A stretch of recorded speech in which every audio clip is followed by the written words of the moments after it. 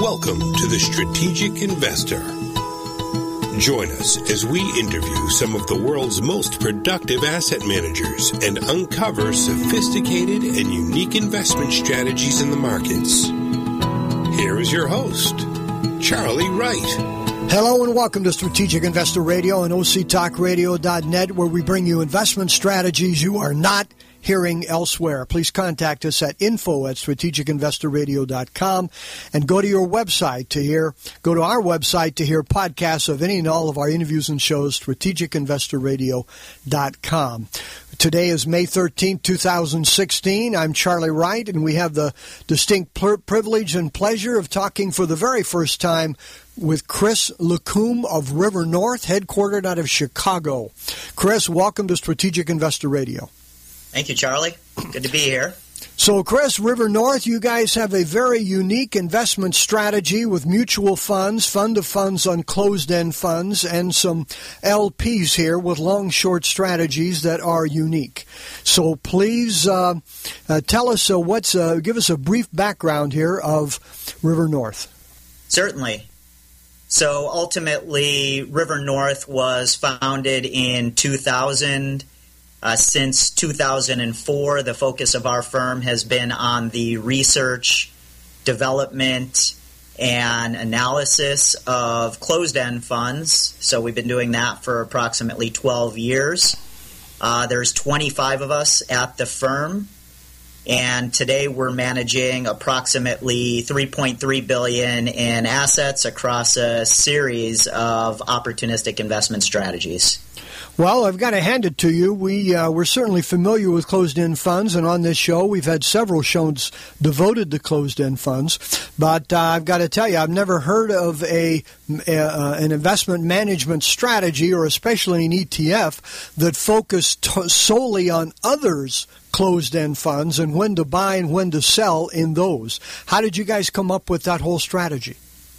Yeah, it's definitely unique in the marketplace, and I would say the brainchild of the strategy is Ali, who's also one of the two managing partners at River North. I mentioned since 2004 we've been focused on the closed-end fund space.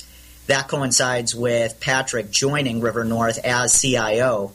Prior to that, Patrick was with a team at Bank of America that, among other services, was providing leverage directly to closed-end funds and their sponsors. And so ultimately, as a closed-end fund, quote-unquote, insider, he became very familiar with the space and recognized for a variety of reasons that they're relatively inefficient, as well as some structural characteristics that could ultimately lead to generating alpha above and beyond any particular market exposure that you're getting from these underlying closed-end funds.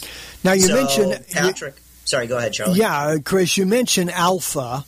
I'm well aware that most of closed-end funds are purchased by the public, the private investor, and they're purchased typically for the distributions that they generate of a very significant amount over and above what normal corporate bonds and other fixed income investments generate. It sounds like if you're creating alpha, however, you are in them for the equity play versus for the distributions that they're generating. Is that the case? Yeah, that's definitely accurate. Certainly as part of our research and analysis, we're looking at the distributions. We're looking at the sustainability of those distributions, i.e., is a fund covering or earning its distribution? And we know that distributions are one of the most important factors in terms of the typical retail investor's interest in a fund. So we want to be very familiar with how these distributions may essentially entice a retail investor to favor one fund over another fund. So you are correct that we're thinking about it more from a total return perspective, trading the changes in the discounts of these closed-end funds. But distributions is a very important part of the overall process. And looking at the strategies that you guys use, and I certainly understand you have several mutual funds here and several LP strategies. Looking at those strategies, are they primarily fundamental? Are they technical? Are you looking for momentum moves? Are you just looking for who's the strongest? What are you looking for to determine when to get in and when to get out? Yeah, so it's definitely a combination of each of those points that you made. I like to think in terms of the fundamental and technical side of things, and I can give you a couple of examples here. So starting on the fundamental side of things, I've already mentioned one of the things we're looking at, which is a fund earning its distribution, and what's the sustainability of that distribution? In our research, one of the biggest drivers of discount widening is when a fund cuts its distribution. And then the opposite is also true. So fundamentally, just looking at the fund's balance sheet, looking at its leverage profile, i.e. the type of leverage that it's using, what the terms of that leverage are, what the cost of that leverage could look like in a rising interest rate environment. All of these things then tie back to, again, the sustainability of that distribution, and that's a big fundamental piece that we look at. Closed-end funds, being 40 Act registered investment companies, report their holdings on a periodic basis. They have to report at least quarterly. Many of them choose to report on a monthly basis. So we're looking through to the underlying holdings as well, and I would say that's a fundamental process. Not necessarily trying to fundamentally value the underlying holdings, but more so from a risk management standpoint. We want to know that if we buy a particular closed-end fund, that we know what type of underlying exposure that we're incorporating into our portfolio. So getting very comfortable with the underlying assets, getting very comfortable with what kind of interest rate risk is associated with a particular fund, really all of the things that I would say any prudent manager would be looking at when making a prospective investment. And most of that I would bucket into the fundamental category. And then on the technical side of the equation, I think, Charlie, you mentioned one of the key factors there, and that's momentum. So by our estimates, approximately 90 to 95% of the outstanding shares of closed-end funds are owned by retail investors. And for better or worse, they tend to make buy or sell decisions based on how they feel when they wake up in the morning about capital markets, fear, greed, etc. And so ultimately, if you have a retail investor or a group of retail investors who become fearful about the capital markets and they decide to start liquidating their positions in mass, that could cause discounts to widen out, i.e. their market prices to fall, which could then cause more retail investors, after experiencing a loss, to then run for the exits. So momentum is a very powerful factor in the closed-end fund space. And by monitoring momentum with these various funds as it relates to their discounts, we can essentially trade alongside that momentum as well. And then the last piece that I think is important, I'm not sure this necessarily falls into the technical category, so we could just call it the other bucket, but it's really a behavioral economics game. So buying a fund at a deep discount is always attractive, but there's really no alpha or value add there if that discount doesn't narrow. And so a lot of that part of the process is essentially getting in the minds of retail investors in general and looking for catalysts that should cause those discounts to narrow. And again, that tends to be driven more by behavioral economics, which you could say is partially technical, as opposed to any fundamental factors. Right. Chris, hold that right there. We need to take a break. And when we come back, we want to talk about some of the advisors that you have on some of your funds here. We're talking with Chris LeCoum of River North out of Chicago, Illinois, and you're listening to Strategic Investor Radio on OCTalkRadio.net, and we'll be right back.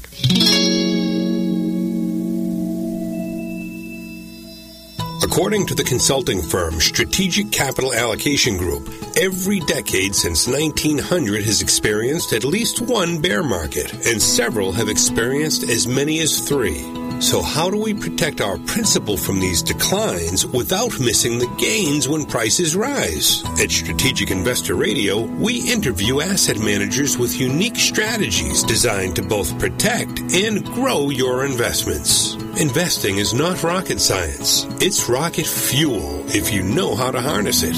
For podcasts of our interviews, please visit us at strategicinvestorradio.com.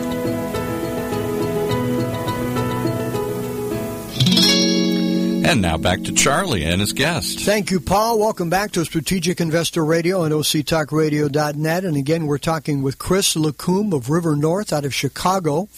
So, Chris, you've told us about the basic strategies that River North uses in evaluating closed-end funds. I've also noticed that you use sub-advisors, including Jeffrey Gundlach, Double Line, very, very well-known prognosticator and money manager with a great track record.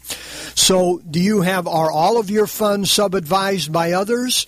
Are most of them sub-advised by you? How does that work? Sure. So to answer the first question, no, not all of our funds are sub-advised, and maybe it'll help just to walk quickly through the progression of how we arrived at utilizing sub-advisors on our funds. It starts really with our flagship mutual fund, the River North Core Opportunity Fund, which we launched back in December of 2006. So from 04 to 06, Patrick was essentially employing the closed-end fund trading strategy on a separately managed account basis for our clients. And in 2006, we launched our Core Opportunity Fund. That strategy is essentially designed within a very diversified, top-down, balanced equity to fixed income type portfolio to essentially rotate between cash and ETFs when closed-end fund discounts are deemed to be unattractive by River North, to closed-end funds in similar asset classes as their discounts widen out, and we think we've identified catalysts for those discounts to narrow. So it's effectively an ETF to closed-end fund rotation strategy, ultimately increasing closed-end fund exposure as discounts widen out and then taking down that exposure as discounts narrow, all the while staying fairly true to this very diversified, top-down, balanced asset allocation portfolio. So that was our initial strategy, launched in 2006. In late 2010, we launched our second open-ended fund, which is the River North Double Line Strategic Income Fund. So this is a fund that we had on the drawing board for quite some time. We knew that our second effort in the open-ended fund space would be a dedicated fixed income strategy. And we felt that utilizing just an ETF or basket of fixed income ETFs as the dry powder portion of the portfolio could probably be improved upon by hiring an actively managed sub-advisor, just because we think there's probably more opportunities for active management in fixed income relative to equities.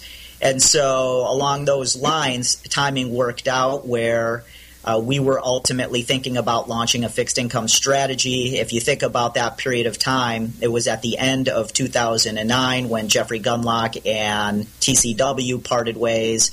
He launched Double Line Capital in early 2010. River North, as some people may know, were one of the largest investors in the closed-end fund that Jeffrey was running at TCW, the TCW Strategic Income Fund, TSI. And so when Jeffrey left to form Double Line, we ultimately reached out to him more or less as a concerned shareholder just to get a lay of the land, because the fund had experienced some pretty significant discount widening upon his departure. We started a dialogue that over the course of 2010 led to us essentially approaching him about acting as the sub-advisor to the fixed income strategy that we had devised. So essentially the stars aligned, and at the end of 2010, we launched the River North Double Line Strategic Income Fund.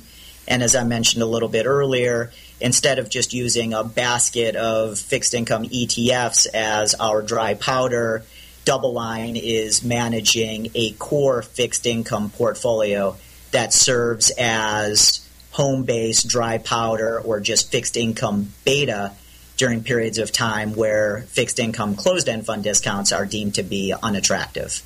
Okay, so tell us, Given, and then you have other strategies as well. So given your strategies, they focus on closed-end funds. Who should be looking at these strategies? What type of investor would consider, in your opinion, the strategies that you offer? Well, I guess I would start by saying that most of our investor base would fall into a couple of categories. I would say mid-sized to larger registered investment advisors. They tend to be independent. We do have some money in the traditional broker-dealer world. We also have some investors, family offices, multifamily offices, and some endowments, foundations, institutions, etc. So those are typically the types of investors that we're dealing with on a day-to-day basis. And then obviously those clients are recommending our various funds to their underlying clients who fall into a very wide spectrum of categories depending upon the suitability of incorporating one of our funds into the client's portfolio. So I do like to be out front by saying, we're not more often than not working directly with the end client, and there's obviously the whole suitability process and all. But I would say in general, the types of investors that are attracted to River North are ones that are looking for opportunistic type investment strategies. Ultimately, if you think about how we manage the funds, it all starts with this very diversified, relatively predictable capital markets exposure, whether it's the balanced fund or a strategic income fund, or we have an all-equity fund, or we have a credit fund that we co-manage with Oaktree Capital. But at the end of the day, from a top-down standpoint, these funds have very specific capital market profiles. And then ultimately River North is implementing the closed-end fund trading strategy to add some value or alpha above and beyond that fairly straightforward beta profile of the fund. So getting back to the question, Charlie, I would say the typical investor in one of our funds is someone who is looking for a unique way, and in many cases an uncorrelated way, of generating some alpha above and beyond a traditional beta profile without having to make big macro calls or bets on the future of the capital markets. And it's probably important to note there that River North is not a macro shop. We don't think our crystal ball is any better than the next guys in terms of predicting the future movement of, say, interest rates or the U.S. dollar or stock market in general. So the investors tend to gravitate to us because we've devised a way of trading around on more of a reactive basis to changes in these closed-end fund discounts. And we're not subject to having good luck or good timing and making a big call about the future. Okay, well, we appreciate your honesty there. Not everybody is so forthright. So tell us, your long-short strategies, are they a market-neutral strategy? Indeed. And I would also just qualify that statement, like to be upfront. Those strategies are for accredited investors, and so there's only so much we could talk about the strategies in this particular venue.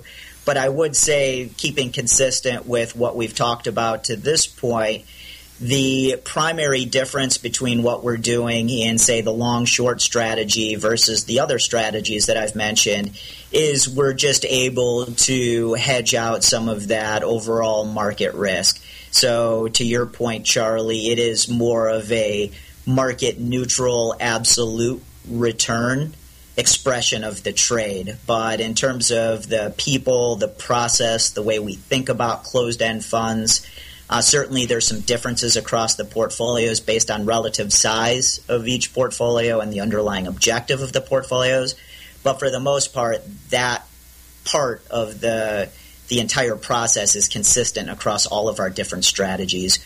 We're just hedging out some of that overall market exposure in the LPs. And tell us, Chris, every strategy has the market conditions where it thrives and the market conditions where it struggles. What are the market conditions where your strategy will probably struggle? The market conditions where we struggle is really when there's what we think is an attractive environment for closed-end fund discounts. And so we rotate many of our strategies to an overweight position in closed-end funds, and then discounts widen from there. Because, again, getting back to my earlier comments, our view of the future is really no better than the next guy's. So if a particular closed-end fund trades at a 10% discount and we think that the likelihood of that discount narrowing to 5 is much higher than that discount widening out to 15, we may put on some exposure to that particular fund at a 10% discount, but there's no rule out there that says retail investors don't wake up one morning and say, you know what, I don't like this fund at all, and push it out to a 15 or a 20% discount. Or again, you could have a Q4 2008 type scenario where the average discount across the entire space touched a little bit over 26% in October. And so just when you think closed-end fund discounts are attractive, they could get much cheaper. So I would say overall that type of environment is probably most challenging for us. You know, Chris, it would be nice if we had an indicator or a siren or a bell or a light system that said discounts are going to widen or contract from here. Unfortunately, there isn't one, as we know. So, Chris, a question we always like to ask all of our guests: what keeps you awake at night? Well, I would say we probably do a pretty good job of sleeping well at night, but maybe getting back to that last example I just provided, when you manage strategies that are essentially closed-end fund trading strategies, when you think you're doing the right thing, it's always possible for discounts to widen out significantly further. So again, I'll go back to that Q4 2008 time period. I know that there were many people on the River North team that were probably experiencing some difficulty sleeping at night because in, for example, our core opportunity fund, by the end of 2008, we had essentially taken up closed-end fund exposure to 98% of the overall portfolio. And typically, closed-end fund exposure in that portfolio is somewhere around 50, 60%. So we were essentially, I hate to use a poker analogy because I don't want to give the impression that what we're doing is gambling here, but we were essentially all in on the closed-end fund space in Q4 2008. And if you think back to those days, there was a lot of fear towards, is my ATM even going to work tomorrow morning when I go request some cash? And so when you're managing money in that type of environment, again, there's no guarantees that closed-end funds aren't just going to widen out to 50% discounts or 75% discounts. And so, again, getting back to your question, Charlie, having been through that environment, what keeps us up at night, I guess, would be when we think discounts are relatively attractive and we're rotating our strategies to being overweight closed-end fund discounts. We always have in the back of our mind that, hey, we could get hit with another 2008 type scenario, and then our investors are going to be faced with some pretty significant, what we hope is unrealized or are unrealized losses, and that's certainly going to be a negative relative to some of these other strategies out there. Yeah, no question about it. So, Chris, the second question we always ask our guests is, what book on investing would you recommend to our listeners? Oh, that's a good one. So, I mentioned that we have a partnership with Oaktree Capital where they are the sub-advisor on a strategic credit open-ended fund that we run. And throughout the few years of that partnership, I was introduced to Howard Marks's book, The Most Important Thing. And I would say that's probably one of the more influential books, at least influential in terms of my thinking, that I've read in the last few years. If you read Howard Marks's memos or if you've read the book, he's got this knack for explaining things that you would think should be common sense, but the way he explains them, it just drives home the point. Like, oh, wow, that's a basic concept, but I never really thought about it that way, and it makes all the sense in the world. And the book, The Most Important Thing, is essentially a collection of some of his best memos over the course of the last 30 plus years. And there's just really tremendous amounts of value and wisdom in some of these lessons that in many cases he's learned the hard way. So it's really a great read. Anything from Howard Marks, anything from Oak Tree Capital is worth reading or listening to, Chris. No question about it. So thank you for that recommendation. And that's the first one, the first recommendation on Howard Marks that we've had, I believe. So we appreciate that. So give us your website and contact information for people who want to know more. Sure. So website, www.rivernorth.com. And then contact information, I'll just provide mine directly because I'm happy to always talk with our investors or prospective investors.